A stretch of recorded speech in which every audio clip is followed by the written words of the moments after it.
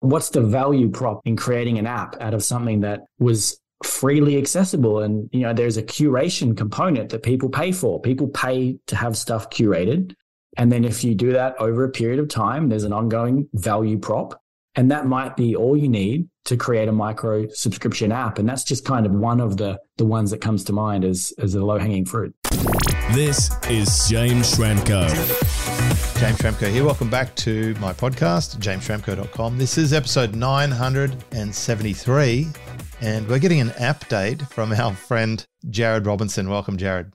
Welcome. Thanks for having me back. So I called this the update episode because you're into apps. You're all over the apps. The very first time I met you, you had more apps than most people have items in their pantry, right? You're all over it. You're one of these young, savvy, technically aware people. Like, you're my tech sneezer, I'd say. Like, when you sneeze tech, it catches on, and later on it becomes mainstream.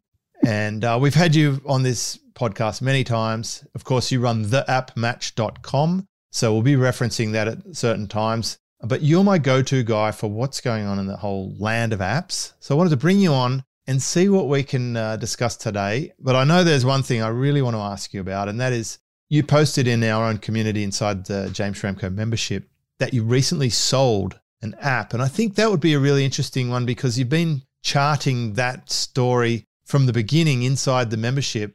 I think from when you and I interacted in the beginning, this thing was formed at some point there, and then you built it and then sold it. And I think there's some really good lessons in that, nonetheless, being that it might be worthwhile having an app to build and sell. That could be a big takeaway from it. But I'd love you to go back to the beginning of that scenario. What caused you to create that particular app? Yeah, good. It's really on the top of my mind at the moment, because the wire just cleared this morning for that sale. So it's, it's really exciting. But oh, well, congratulations, mate. That's a long process, isn't it, in itself? We can get you a cheer for that one. Jarrod's big sale. When I first met you, I was selling this app as a standalone sale. It was 99 cents or something. And, you're forever having to sell and direct traffic, but you just never get the end of that that process. And it was because of my interactions with you that it led me down the path of turning it into a subscription app.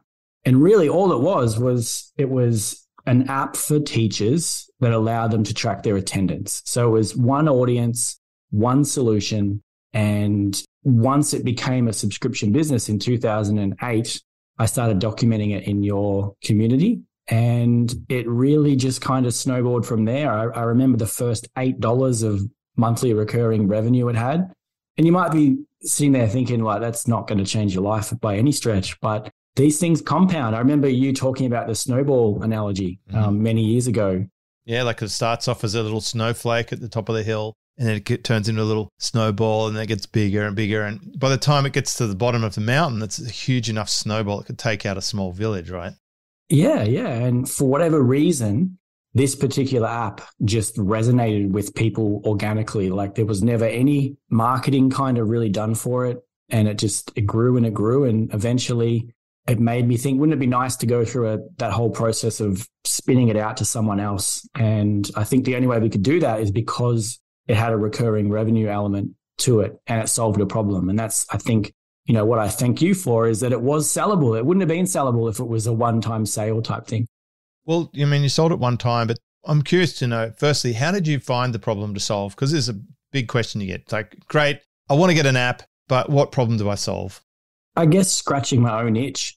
You're in your own audience, typically the people that, might be listening to this. Because you were a teacher, right? Just to point out to... Yeah, exactly. Yeah. For anyone listening who doesn't know Jarrod's full story, and there's plenty of good case studies of you inside my community and also on this podcast, but you were a teacher. Yep. You were still teaching when we started working together, which blew my mind, because you're making all this money online and teaching. And I'm like, Jarrod, why are you still teaching? You're like, I feel like I need to be a teacher. I'm like, really, teaching was getting in the way of you really being able to help people, which we've proven correct, right? That assumption turned out to be correct. So you found the problem in the course of your natural life, right? You found this problem. The next big step is, how realistic is it for people to say, well, I can have an app that solves this problem? Like, straight away, people are like, whoa, Like, For sure. okay, we're getting tech. And I think this sort of leads to one of the big leading stories in the news these days. I'm seeing this expression a lot, and that is no code. I'd love you to explain what this is and why it's so popular at the moment.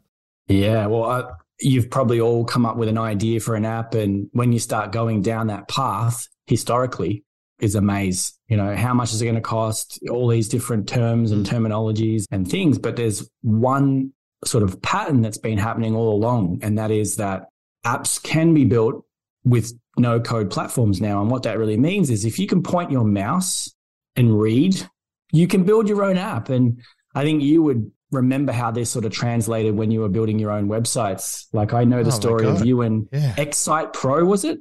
Yeah, and that was a no-code software. At the time, yeah. For me, because I was stuck on Dreamweaver and Front Page. I had just no chance. I didn't know what I was doing. Yeah. Even though the software Excite Pro made things easy at the time, then I get stuck at the part where you've got to put in server details and then FTP, like push it. What is it? File transfer protocol. You're really pushing my limits here, but I had to send the website from my computer up to the internet. And so those things were all really difficult. Of course, the platform I'm using now, Click, is fully no code as a user. I don't have to touch a thing, and it's already on the internet. So you could basically, you click a button and your whole funnel is ready and your membership's ready and your products are ready. It's very, very easy to use. We've come a long way. But in the background, of course, there's been the whole app side of it. Apps, when I started doing apps, I remember hiring someone and paying a lot of money and then the first update requirement, like as soon as the devices change or Apple says, hey, we need a different version of your app to be able to be current in the marketplace. I'm like, oh, okay, here we go. It's just like constant headaches. And that's when I came to you and you helped me create the apps for my memberships, which were running on the platforms they were at the time, which was a Frankenstein, if I want to say it politely. I glued together all the stuff because there was still no solution at that time to make it easy. When I started my membership in 2009, it was not easy.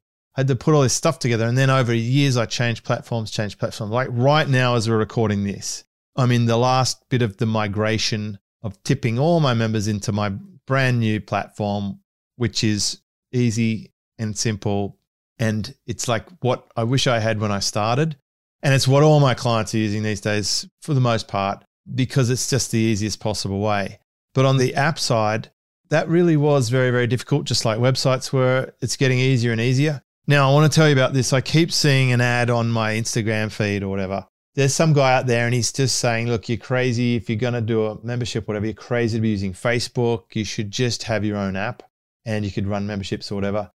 I'm interested, is that the type of thing that people are able to actually do? Is it as easy as the guy makes out? Well, I think it's another path, isn't it? Like people have the opportunity now, like they can easily spin up a membership platform and they can spin up a blog and a website.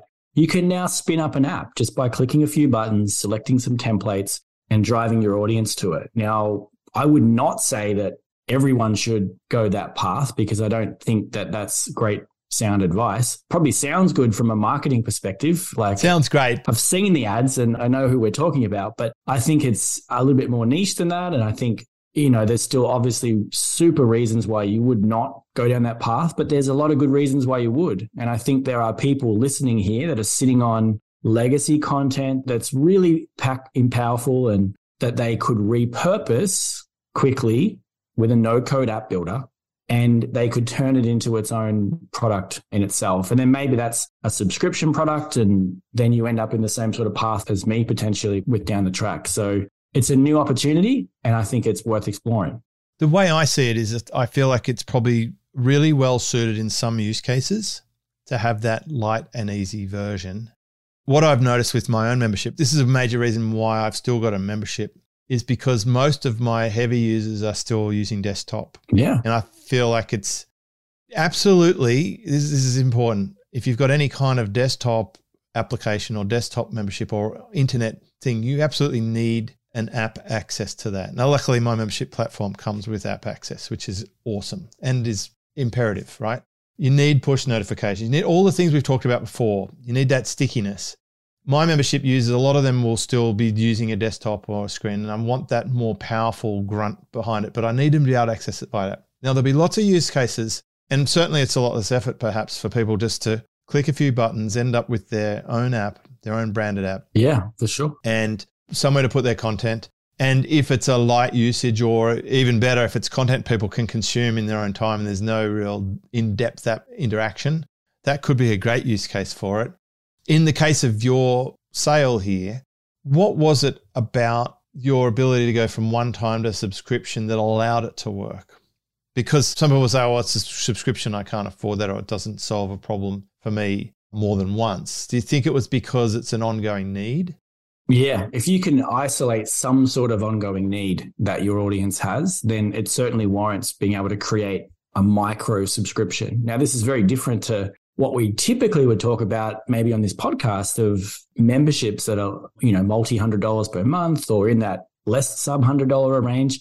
This is $1.99 per month micro subscription. This is what I'm talking about. The use case would be if you have and I had a $10 membership. Listeners will remember I had a $10 membership, and it was very light. It was just a social wall, and I was answering questions. And I did it for a year or so, and it was a really interesting case study for me.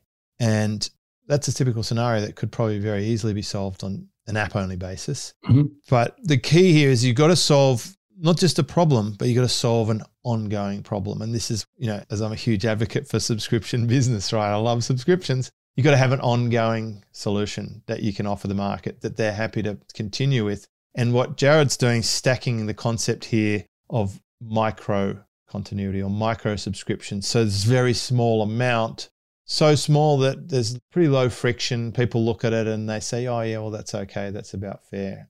I just got a notification that one of my subscriptions is changing in price, right? I pay for something. I think it's with Apple, and I pay a little bit to be able to access all their Plus features, right, across my devices. And that's going up a little bit. But I look at it and I think, yeah, okay, that's okay. That seems fair. Yeah. It's fair value exchange. So you solve an ongoing problem, and as long as your amount is less than the value of the solution, and this, I'm very deliberate about my words here. If you solve an ongoing problem with a fee that is less than what the value is worth to the end user, then they may stay for a very long time. Jarrod, how long did people stay subscribe to this app? Well, the one that we recently sold was extremely high. One of the reasons why it was so attractive is churn was like about 3%. Wow. And the reason is that when you start entering your attendance data into the app, it became a requirement. Like your data lived in that particular tool. So there was a mechanism by which it kept people engaged and paying forever. So there's a sunk cost for them. Absolutely. And is it using the Apple billing? Yeah, yes. So that's like a really solid billing source, right? And I talk about this because at the time of recording, PayPal have copped a lot of scorn from the public for modifying or updating their terms and conditions in a way that people didn't like. I'm not going to go too deep into it, right? But it's caused that platform to be less popular. The other option out there that's very popular is Stripe. And the problem with that sometimes is that, people attach a credit card, but the credit card often gets expired or people lose it or whatever, they replace it. But with the Apple ecosystem, firstly, I think they're going to pretty much try and ask you to use their platform, if I understand this correctly. They do, Yep.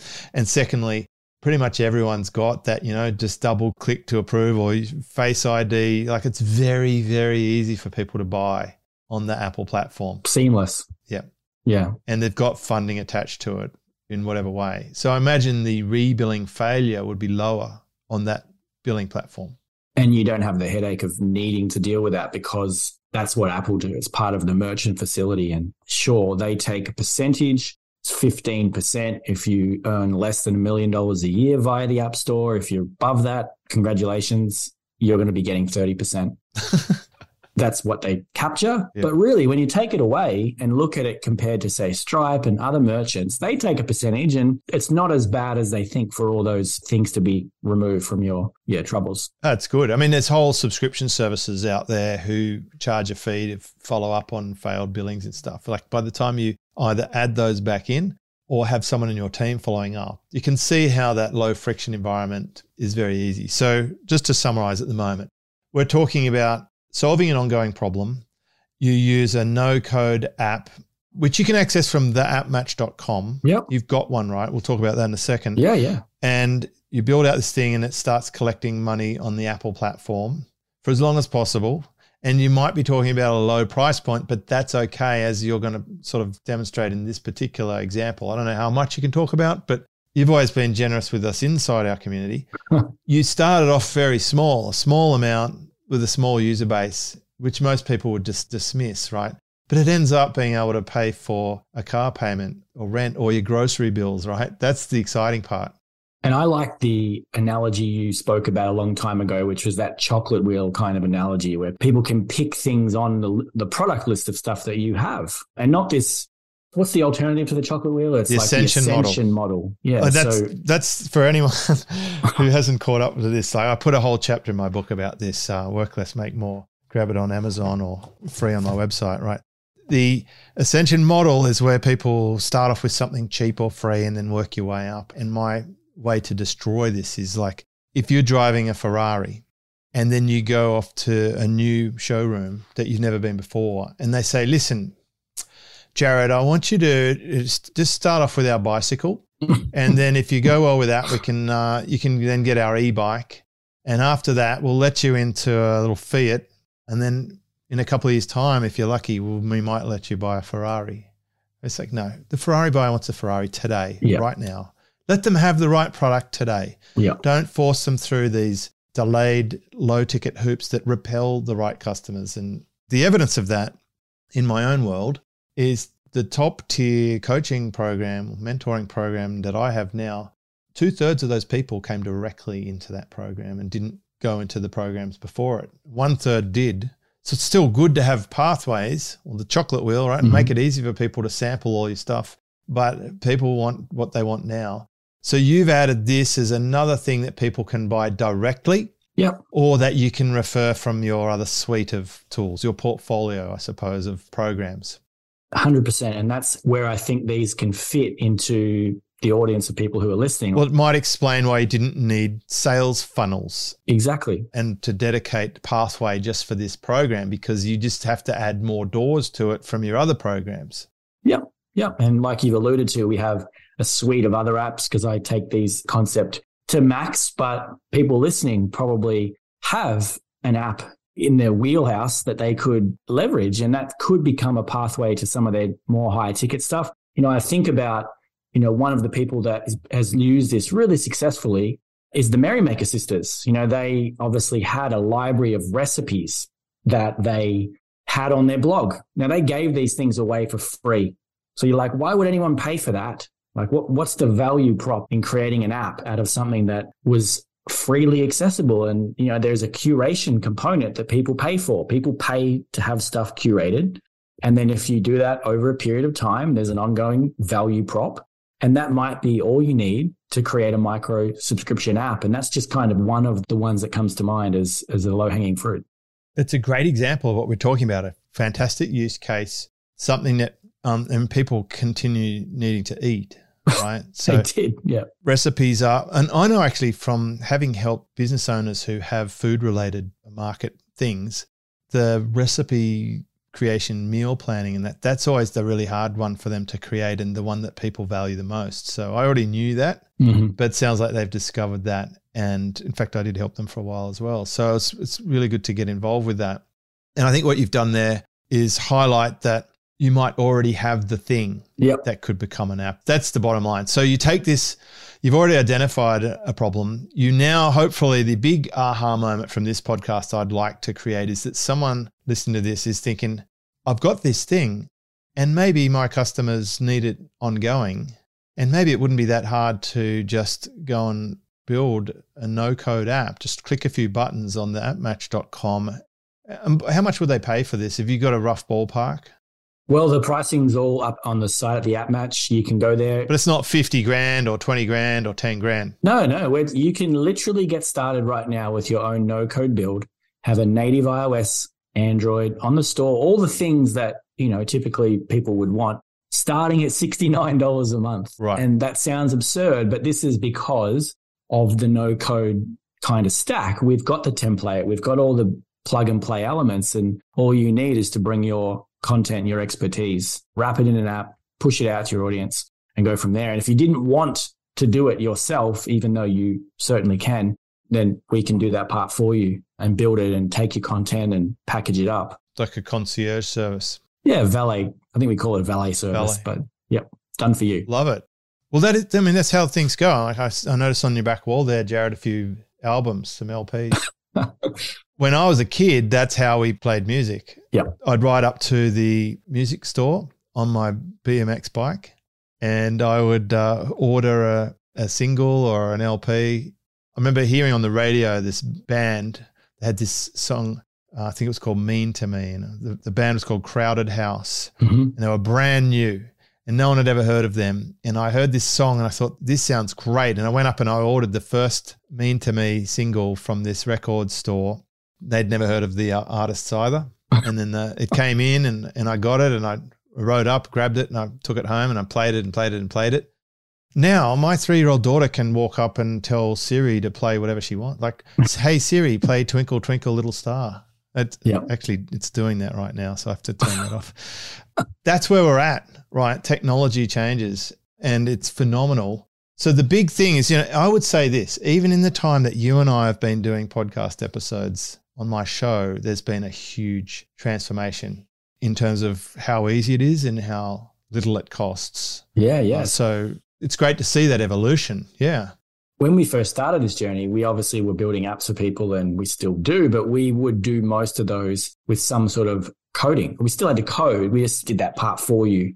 So that was kind of service-like, but it was still complex and required plugins and this and that. That's abstracted away now, meaning that you don't need any of that. And if you can point a mouse and read, you can build an app. Like you could build a recipe app for your audience. You could take content that you're sitting on that solves a real problem and, turn that into an app. And that's part of that chocolate wheel. It's really as simple as that now. You mentioned recipes. I want to press you a little bit here. What other types of apps have you seen moving through the business there? Yeah. Like give us some inspiration. Yeah. We've seen lots of things. Yeah. For sure. So we've had people who are experts in dry needling. Okay. I've worked in that area too. Yeah. They've taken that content, which they would typically have had in video form and on their blog and their podcast, and they turn that into a library or a place where they could go to see some content, call it like a reference book, if that makes sense. Yep. I also, obviously, I deal with PE teachers. Mm-hmm. I packaged up all the games that I used to teach in the classroom, PE games, into another library of material. And this was a PDF. Typically. Now, how boring is that? Like reading through a PDF, trying to remember and learn games. Well, I just categorize. It's only one level less boring than the Word docs or Excel spreadsheets exactly. that some people still send me via email, which is amazing that they're still doing that in 2022. Yep.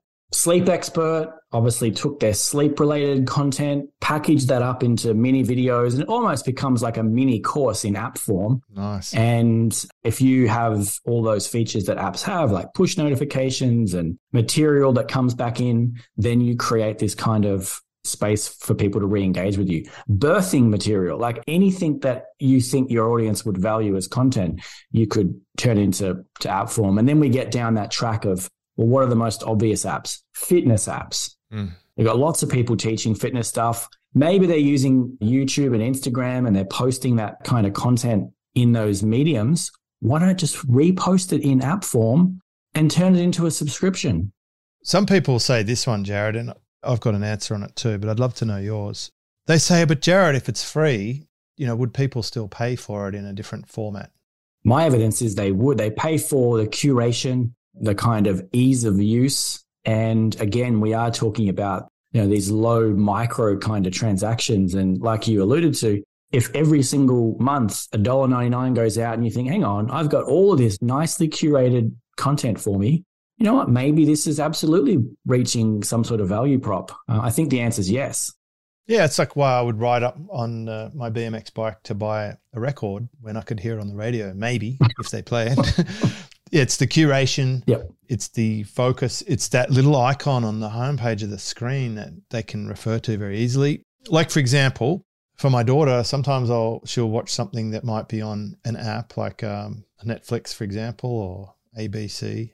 But other times, the thing she wants is not available. Like, let's say in Australia, the rights have been purchased by someone and not used. Mm-hmm. So we have to go to YouTube, and now it becomes murky, right? There's ads, there's interruptions, there's the possibility to go a million different directions, which you don't want with a kid, right? No. And just for emphasis, she might get like 30 minutes or an hour a day. We're not talking extreme here, but the convenience just goes out the window as soon as you start going to those big platforms. So the contained environment's very valuable. Putting a container around your content, people will pay for that. I know that. I give my book away on my website as a PDF, and I'll also sell it on Amazon as a book. Yeah. Or you can buy it as a Kindle. Yep. Or you can buy it as an audio.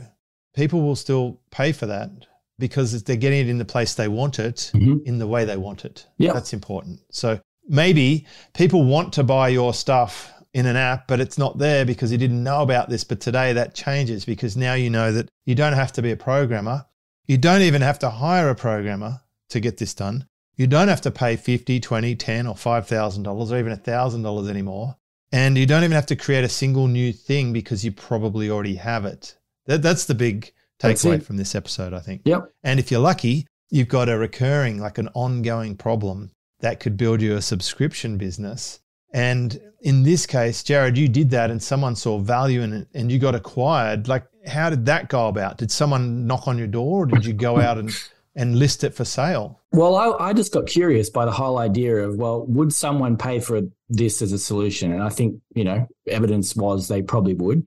Recurring customers, good growth, etc. And I wanted to go through that process. I found the website microacquire.com.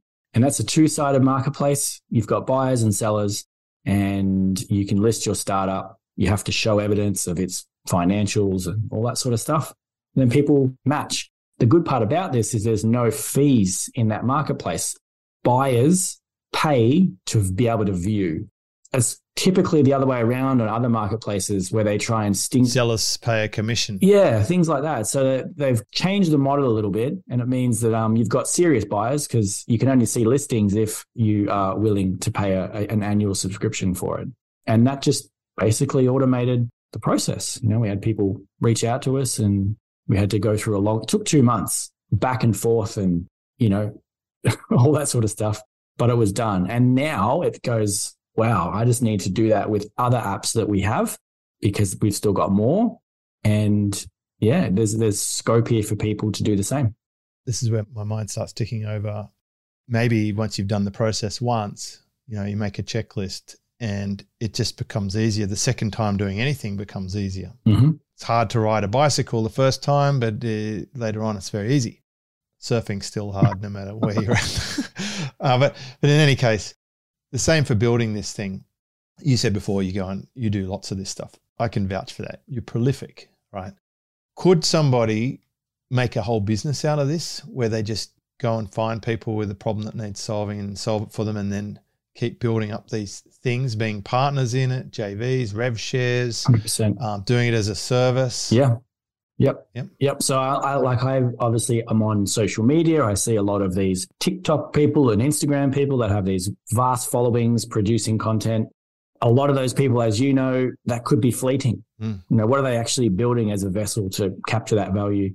And that could be a good kind of thing for them. And what about shops, gyms, retail stores, all of them, wholesalers? Yeah. They could all have an app. I feel like I've got a friend who sells something like this, and he's mainly selling it as a business opportunity. Yep. That's what sort of led me to thinking, well, this sounds like what they're actually doing. Yeah, well, we have one person that's used the AppMatch platform for their cafe because one of the no-code features is a loyalty card built into the app. Oh, brilliant. So it's perfect for a little retail store. Yep. And if you happen to have a retail store and you use the push notification features, someone could walk past your venue in proximity of it and get a push notification because they're near it with some sort of coupon offer. So it's not just for our online audience that we typically engage with. If you've got like a bricks and mortar, then there's scope for that too. And if you want to deal with the bricks and mortar, then you could have a killer business model right there. And the app can be free too, right?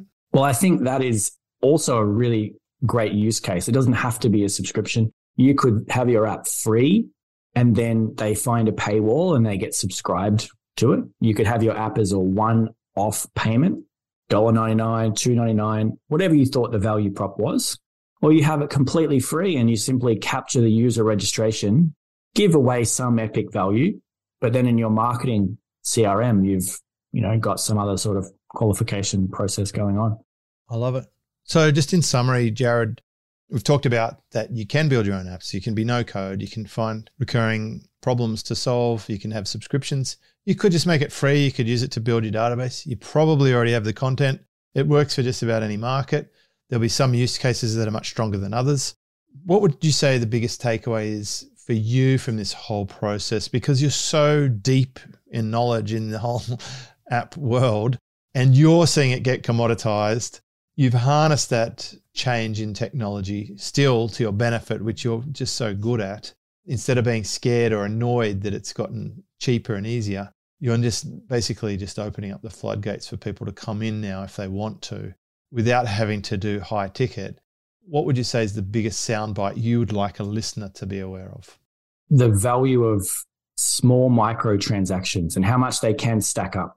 And people might dismiss them, like, oh, I sell $1,000 product. Why would I bother, with a 99-cent app? But we're talking about an ecosystem that has billions of people with no need to put their credit card in, simply use their face on Apple and Google, and they can make a purchase with you. And it's probably quite smart to be able to be involved in that ecosystem and grow with the demand.